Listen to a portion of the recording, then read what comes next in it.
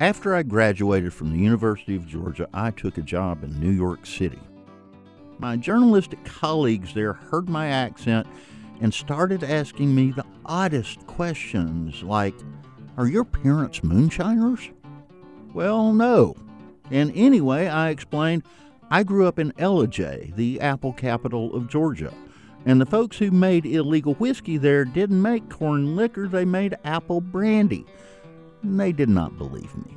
So the next time I went home, a family member who shall not be named scored me a pint of Gilmer County apple brandy, and I returned to Manhattan with it in my backpack. Before we all left work on the Friday after I got back, I pulled out that pint and asked my editors, my bosses, to gather around the water cooler.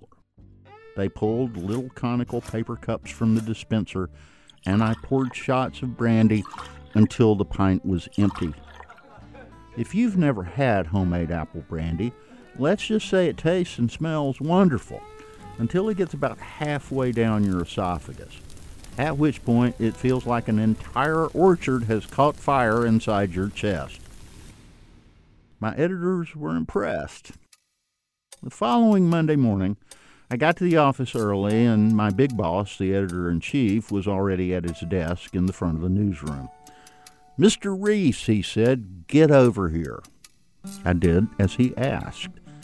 And he looked at me and he said, "I don't know what was in that stuff you gave me on Friday, but at 11 o'clock that night, I found myself in a rental car in the Bronx, and I had no idea how I got there."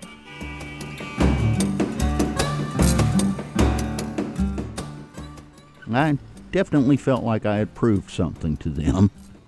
But in retrospect, I think I'd proved something to myself. That the South had been imprinted on me so deeply I could never truly escape it.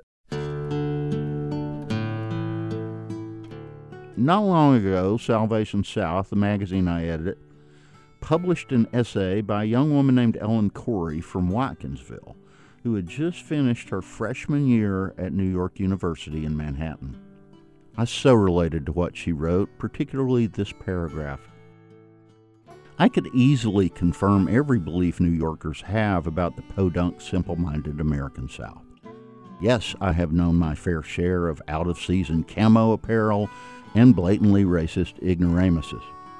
But I've also felt magnolia trees mothering me during my drives past places where old couples sell me peaches for a discounted price because they thought my dad was sweet in high school. For centuries, young Southerners have ventured northward looking to prove something to themselves. And we all wind up learning how deeply our home had imprinted us. To the rest of the world, Southerners may be hard to understand, and I guess it's enough that some of us at least understand ourselves. You can read Ellen's essay for us at salvationsouth.com.